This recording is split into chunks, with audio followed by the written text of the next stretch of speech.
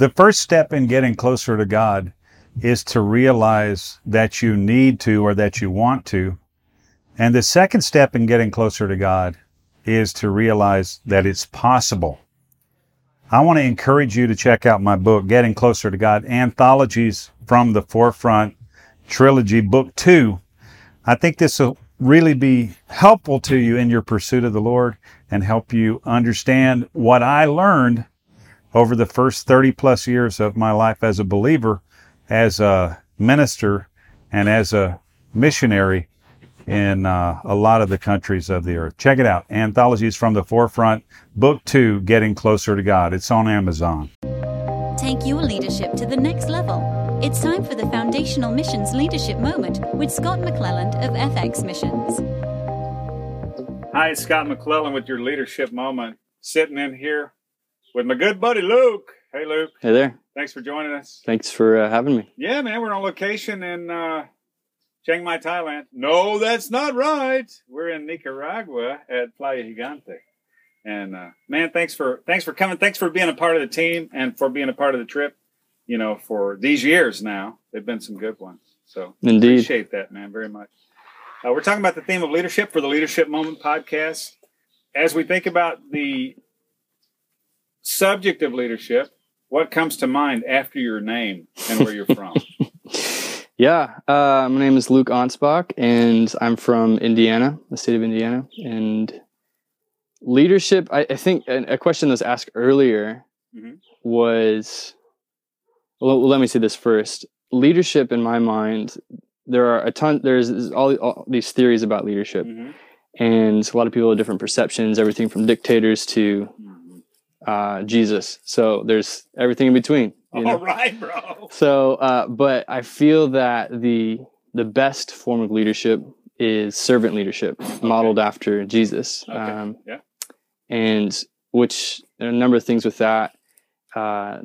With the leadership in and of itself is not a position, it's not a name, it's not a title, it's influence. And so how you use your influence, whether it's within a context of being in a role or with a community, whatever it might be, is to serve others for the glory of God. Essentially, that's how I would classify servant leadership. And you see a lot more respect of the leader from the community. You see a willingness to serve. It inspires others to serve. And there's a lot of other factors, but that's, in short, my paradigm of leadership. That's what comes to mind. Cool, man. Now you're involved yourself in leadership. I mean, am I right that you lead a small group? Yes. Okay. What has the practical, the unfolding of leading a small group, what's that taught you about leadership? Besides, of course, have the Doritos always fresh on the table for college students. That's true. I've had pie, tea, pizza. It works. It works. Just keep it coming. Yeah. These kids are hungry. Yeah. I think that with a small, in that specific scenario, is not being too much older than these students, is I've found this tension in wrestling between how much am I a leader, how much am I a friend, how much am I vulnerable, how much am I displaced, essentially. Yeah. And what I see around me is lots of displacement and lots of distance.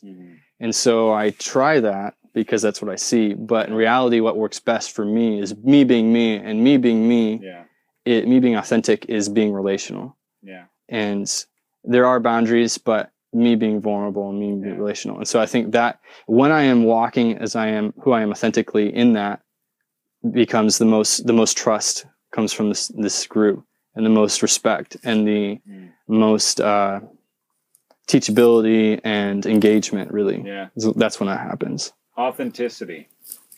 Yeah. I think, we're gonna win more people in terms of their hearts, right?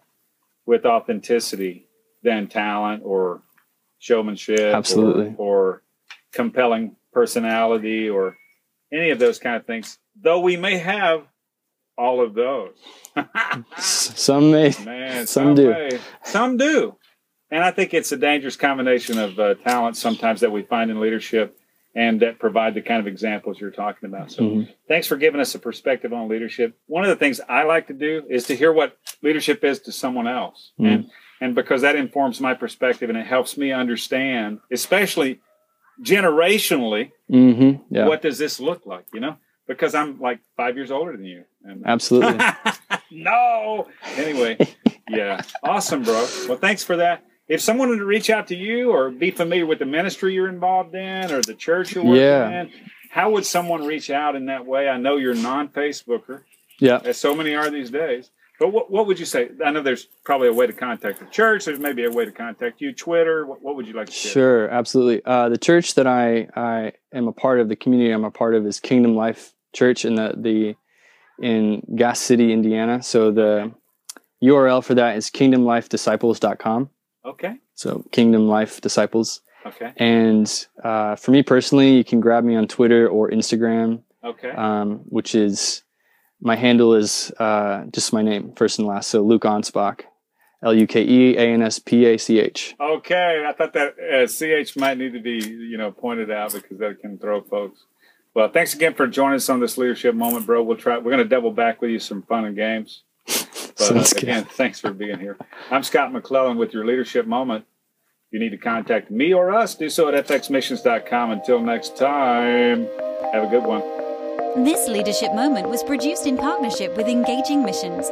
Have your leadership question answered by contacting Scott at fxmissions.com. Visit FX Missions to learn more about how you can grow your leadership and engage in missions. Visit engagingmissions.com for encouragement, insight, and resources from missionaries, ministry leaders, and church planters.